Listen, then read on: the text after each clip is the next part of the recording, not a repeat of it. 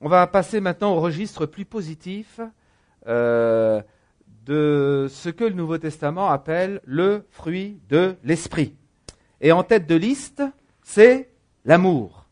Et c'est dans le livre des Proverbes que l'on trouve en 10-12 cette parole extraordinaire. L'amour couvre toutes les fautes.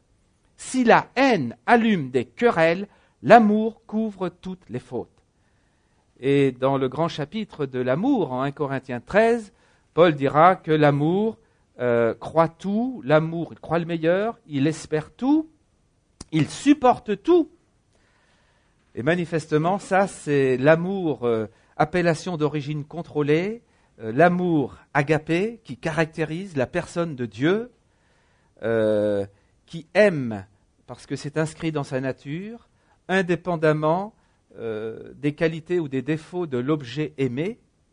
Et là, c'est vraiment l'amour de qualité supérieure. L'amour couvre toutes les fautes. On voit que Jésus, il a su accueillir toutes sortes de personnes que les propres justes, les religieux, les représentants officiels de la religion institutionnelle avaient mis de côté. Et à leurs yeux, ils n'avaient pas le look, j'allais dire, du chrétien évangéliquement correct. Et Jésus, en Jean 8, n'est-ce pas, qui accueille cette femme prise en flagrant délit d'adultère, l'amour qui couvre toutes les fautes sans se compromettre dans sa sainteté. Hier, on parlait de savoir dire la vérité dans l'amour. Là, on a besoin d'être rempli du Saint-Esprit pour couvrir le péché. Couvrir, non pas dans le sens je sais, mais je zappe et je change de chaîne, j'ignore ou je fais comme l'autruche, je mets la tête dans le sable. Non, couvrir dans le sens que on ne va pas chercher, j'allais dire, des poux, même sur le crâne des chauves, pour les enfoncer et les casser. Et Jésus a su offrir la grâce qui restaure sans se compromettre dans sa sainteté. Et là, ça c'est la quadrature du cercle pour nous et c'est le grand défi. Et puis l'amour, c'est la constance. Et le livre des Proverbes parle d'un véritable ami. Un ami, 17-17, c'est quelqu'un qui aime en tout temps. Et quand survient l'adversité, il se révèle un frère. Le défi, c'est pas quand tout va bien, mais c'est quand tout va mal. Quand on a tout contre soi, et en général, c'est là où on voit les vrais amis de ceux qui vous lâchent en cours de route. L'amour. Le fruit de l'esprit, c'est encore la joie, qui est un excellent remède, nous dit 17-22.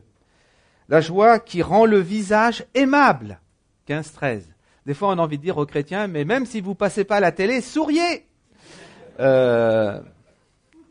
Bon, il ne s'agit pas d'être un distributeur de sourires, mais quelque part, ce qui est à l'intérieur, ça doit se traduire sur l'extérieur. Et si la joie, c'est le fruit de l'esprit, on doit avoir un visage qui dit oui à la vie. Il y a tellement de gens qui disent non. Avant de leur poser la question, on connaît la réponse. À voir leur mine, on se dit, oh là là, il vient d'enterrer sa belle-mère ou quoi Bon. C'était pour voir ceux qui m'écoutent, là. Et bon, ça m'encourage. Il y en a quelques-uns qui m'écoutent. Donc, je continue. 12-25. Le souci au fond du cœur déprime un homme, mais une parole d'encouragement lui rend la joie. Il y a des gens, même s'ils ne font pas leurs courses chez Carrefour, qui positivent. Et des gens comme ça, moi, je vous les souhaite comme voisins de palier. Et même si vous n'avez pas de caméscope, il faut les filmer parce que il y a des gens qui ont... Bon, c'est une grâce, il y a des gens qui sont positifs, c'est vrai. Moi, priez pour moi parce que s'il y a 95% de choses positives, moi, je vois d'abord les 5% de choses négatives. Et ce n'est pas toujours facile pour une femme comme la mienne de vivre avec un énergumène comme moi. Et j'ai encore du chemin à faire, à progresser, mais à poser un regard positif sur ce qui est positif, et pas seulement me laisser plomber par ce qui est négatif. En tout cas, la joie, c'est le fruit de l'esprit. Le fruit de l'esprit, c'est encore la paix. 14:30, un cœur paisible contribue à la vie du corps, mais l'envie est comme une maladie qui ronge les os. On a dit hier, quand on a fait la paix avec Dieu, eh bien, on peut être reposé dans son être intérieur. Et on va devenir un artisan de paix. C'est Dieu qui a pris l'initiative de la réconciliation. Ce n'est pas une idée de génie qui nous a traversé l'esprit, ou tout comme quelqu'un pourrait dire en se rasant le matin dans sa salle de bain, « Tiens, aujourd'hui j'ai une idée de génie, je choisis de me convertir et de faire la paix avec Dieu. » Non, ça n'existe pas. Dieu est l'auteur de la réconciliation. C'est lui qui a pris l'initiative de faire la paix avec nous. Et une fois qu'on a fait la paix avec lui, on devient un instrument de paix. Et il y a des fauteurs de troubles et il y a des artisans de paix. Mais quand on a la paix de Dieu dans son cœur, on devient un homme, une femme de grâce qui cherche à mettre de l'huile dans les relations et non pas à jeter de l'huile sur le feu. Le fruit de l'esprit, c'est encore la patience. Vous connaissez l'histoire du jeune chrétien qui a dit « Seigneur, donne-moi la patience tout de suite !» On vit dans une société presse-bouton, on met une pièce d'1 €, on appuie. Et j'ai beaucoup de sympathie pour les gens dans le métro. Parfois, ils mettent leur pièce d'1 € et parfois c'est bien plus. Ils appuient sur le bouton, mais la canette de Coca-Cola ne tombe pas. Et ils donnent des coups de pied dans le distributeur. J'ai beaucoup de sympathie pour eux. Je ne dis pas que ce qu'ils font c'est bien, mais je compatis à leur misère. En tout cas, non, c'est frustrant quand vous avez payé et que vous n'avez pas ce pourquoi vous avez payé. Quand même, j'ai pas du sang écossais, mais quand même. La patience. En 19:2, dans un désir irréfléchi, il n'y a rien de bon. Précipiter les pas fait commettre une faute. Je crois que dans le couple, on le voit bien, en général, dans un couple, il y en a un qui appuie sur la pédale d'accélérateur et l'autre, c'est plutôt la pédale de frein. Bon, il faut, je ne pousse pas plus loin mon illustration, mais si on veut que le véhicule avance, il faut un juste milieu. Il y a des moments où il faut appuyer sur l'un, mais enfin, en général, on doit apprendre, surtout dans des grandes décisions, à ne pas aller trop vite et à trouver son rythme à deux. Le fruit de l'esprit, c'est encore la bonté et la bienfaisance. 26 dit « Beaucoup de gens font état de leur bonté, mais où trouver un homme sincère ?» Faire du bien aux autres, c'est s'en faire à soi-même. 11-17. Faire du bien aux autres, c'est s'en faire à soi-même. Hier, je vous ai cité « Celui qui aime sa femme s'aime lui-même ». Et là, 11-17, faire du bien aux autres, c'est s'en faire à soi-même. C'est l'effet boomerang dans les relations. Le bien ou le mal que je fais à mon prochain, d'une manière ou d'une autre, ça me retombe dessus. Vous savez, le boomerang, c'est ce petit engin que vos petits séraphins, vos petits chérubins, quand ils l'envoient bien, ça n'atterrit pas dans le champ du voisin, mais ça revient à la case départ. Et dans les relations personnelles, il y a l'effet boomerang. Le bien ou le mal que je fais, d'une manière ou d'une autre, me retombe dessus. C'est l'histoire de l'arroseur arrosé. Et hier, j'en ai vu des arroseurs arrosés. C'est remarquable. Vous imaginez, en vous levant le matin, vous vous dites faire du bien aux autres, c'est s'en faire à soi-même. Jésus a dit, tu aimeras ton prochain comme toi-même. Et ça, c'est un critère de maturité encore. L'homme qui regarde autrui avec bonté sera béni parce qu'il a partagé son pain avec le pauvre. 22:9. Le fruit de l'esprit, c'est encore l'humilité. Quand l'orgueil remplit le cœur d'un homme, sa ruine est proche. Avant d'être honoré, il faut savoir être humble. 18:12. Et 16:18 nous dit « L'orgueil précède la ruine. Un esprit fier annonce la chute. Mieux vaut avoir un esprit humble et frayer avec les gens de conditions modestes que de partager le butin avec les orgueilleux. » Et dans les béatitudes, Et il est permis, me semble-t-il, de songer à une gradation dans les différentes béatitudes, à l'image d'un escalier. Et la première marche, c'est être conscient de sa pauvreté spirituelle, être conscient de ne pas être à la hauteur.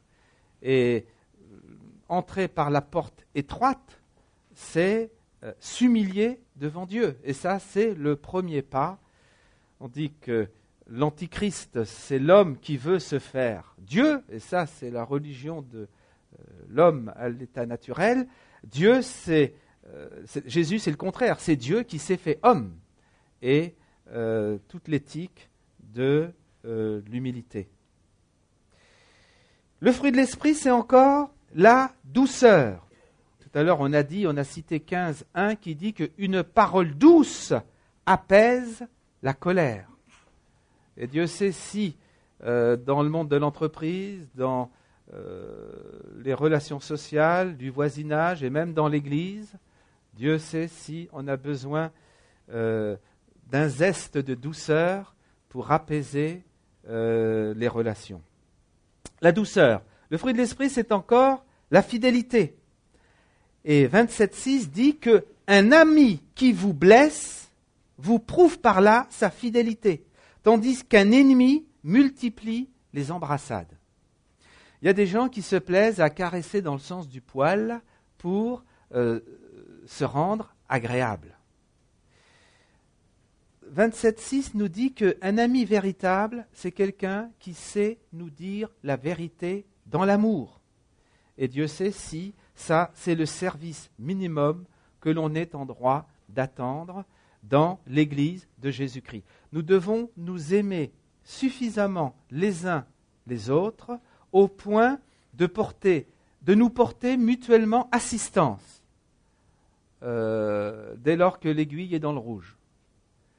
Et le service minimum, c'est de dire la vérité dans l'amour.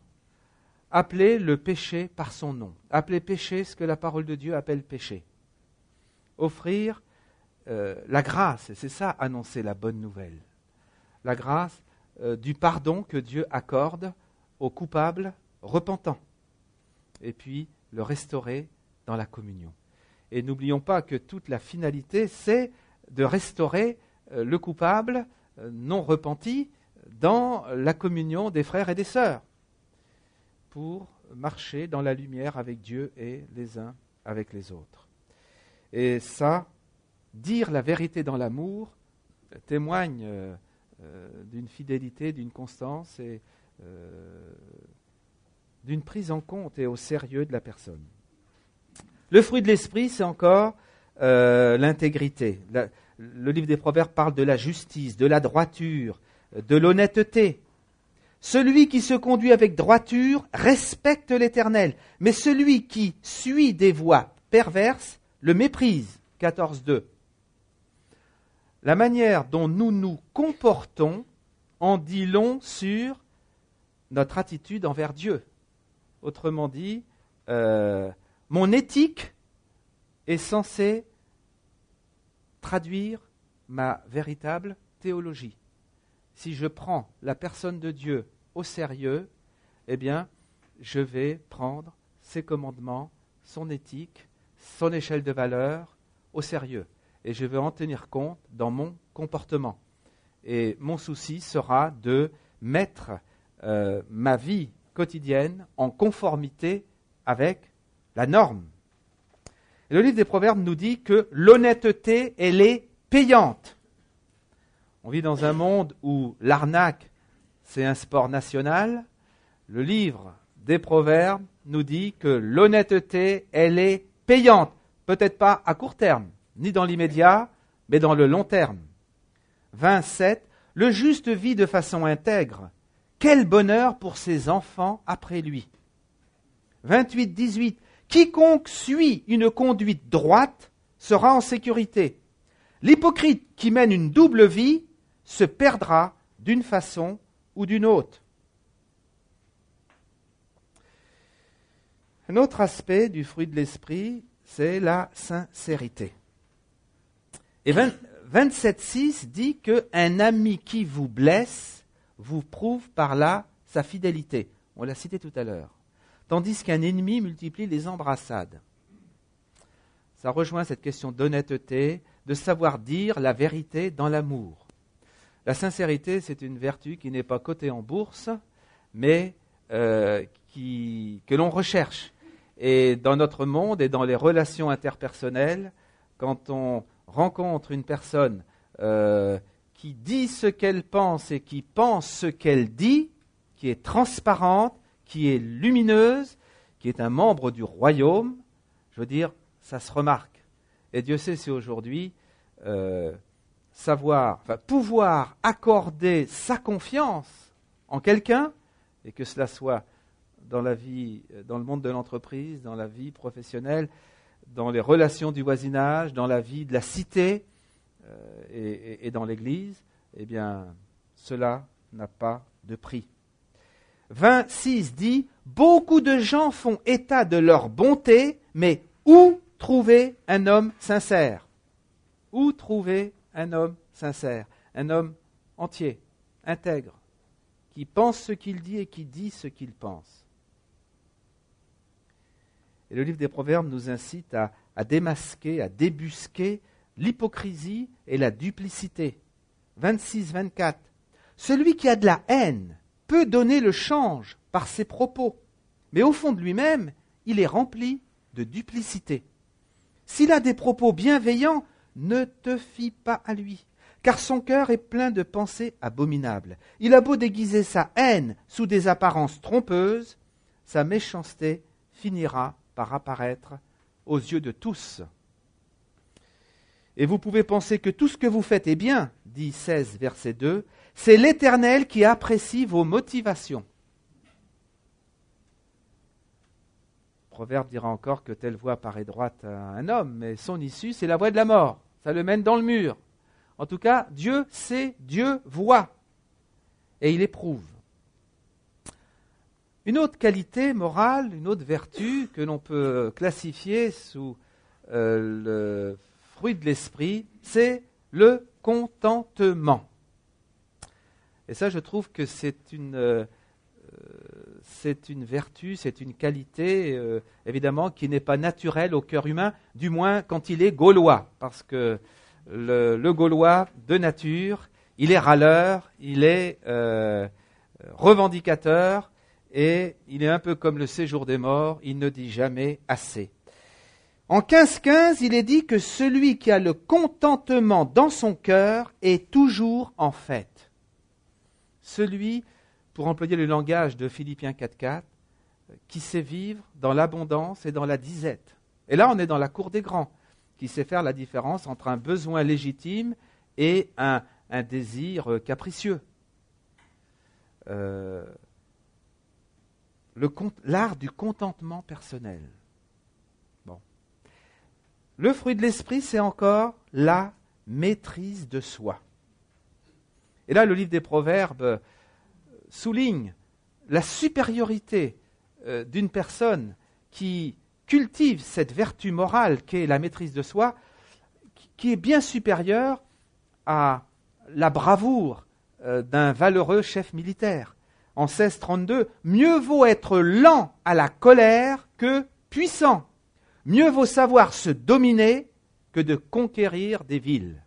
Alors moi, je suis très impressionné par des dompteurs de fauves. Et quand je les regarde assis sur mon canapé, qui n'est pas cuir pleine fleur, je me dis, je préfère être à ma place qu'à la sienne. Mais c'est redoutable de voir, enfin c'est incroyable de voir qu'il y a des gens qui arrivent à dompter des lions et à faire à des grosses gentilles bébêtes quand elles sont en peluche, des choses extraordinaires. On peut dompter un lion, mais le plus difficile, c'est de dompter ce petit bout d'affaire que nous avons entre les deux maxillaires. Et le livre des Proverbes nous dit que mieux vaut celui qui sait se contrôler, se maîtriser, que ce soit ses émotions, ses passions, ses pulsions, gérer, maîtriser l'usage de son temps, gérer, maîtriser l'usage de ses ressources, son budget, et la maîtrise de soi, Dieu sait si ça touche à tous les domaines du quotidien, Et Dieu sait si l'absence de maîtrise de soi, ça induit de sérieuses et graves turbulences. Alors celui qui veille sur sa bouche garde son âme. On a déjà cité des versets. Le livre des Proverbes souligne l'importance de savoir garder des secrets. Moi, je rencontre des gens qui ont été profondément blessés par quelqu'un qui était soi-disant de confiance, mais qui n'a pas su garder un secret. Et Proverbe dit en 11-13 qu'un homme de confiance sait tenir un secret, tandis que celui qui est médisant divulgue des secrets. Et puis le livre des Proverbes souligne, nous l'avons déjà dit, l'importance de réfléchir avant de parler. Il y a des gens qui parlent d'abord et qui réfléchissent après. Erreur de stratégie. Mieux vaut réfléchir d'abord et parler ensuite. Le juste réfléchit bien avant de répondre. 15-28. À l'opposé, le sot, S-O-T, en 18-2, le sot n'aime pas réfléchir. Il ne demande qu'à faire étalage de sa propre sottise. Une autre vertu que le livre des Proverbes souligne et qu'il vaut la peine de rappeler, c'est la diligence et l'activité. En 10, verset 4, il est dit que la main nonchalante appauvrit, tandis que la main active enrichit. Hier, on a passé en revue le portrait robot du paresseux. Et la paresse, parfois, sans crier gare, un peu comme le lierre sur la terrasse qui envahit toute la place, ça s'infiltre. Et le livre des Proverbes affirme que le bien le plus précieux de l'homme, c'est son activité. En 12-24, bon, il ne dit pas travailler plus pour gagner plus, mais enfin, en 12-24, il dit « Ceux qui travaillent beaucoup s'assurent la direction des affaires, mais les nonchalants seront réduits à l'esclavage. » Le livre des Proverbes se soucie de notre rapport au bien matériel, on l'a dit hier, et il encourage, il prône la générosité, la libéralité. En 3-9, honore l'Éternel en lui donnant une part de tes biens et en lui offrant les prémices ou le meilleur de tes revenus. En 11-24, tel donne libéralement et ses richesses s'accroissent. Tel autre épargne à l'excès et se trouve dans la pauvreté. Celui qui est généreux connaîtra l'abondance. Qui donne à boire aux autres sera lui-même désaltéré. C'est exactement la même chose que dira Paul dans sa théologie de la libéralité en 1 Corinthiens 8 et 9. Et puis, j'en termine par là, le livre des Proverbes nous incite à l'anticipation ou à la prévoyance. Voir plus loin que le bout de notre nez, regarder au-delà des circonstances présentes. Je me souviens que dans les années 70, dans les milieux chrétiens, c'était pas très tendance de dire « moi, je souscris à une assurance retraite » ou j'achète une maison. Ça semblait pas très spirituel, ce genre de propos, parce que c'est tout juste si on disait aux collégiens « c'est même pas la peine de faire vos devoirs pour lundi, parce que Jésus va revenir et ça peut se passer dans le week-end ». Et ça, remarquez, c'est vrai. Peut-être que maintenant, peut-être qu'à cette époque-là, on appuyait peut-être un peu trop là-dessus. C'est toujours pareil, c'est l'histoire du balancier, ou du cavalier ivre de Luther, tantôt d'un côté, tantôt de l'autre. Le juste milieu. Mais le livre des Proverbes nous incite à anticiper l'avenir et à faire comme la fourmi qui amasse pendant l'été pour avoir de quoi subvenir à ses besoins quand la bise arrive, pour citer Jean de La Fontaine.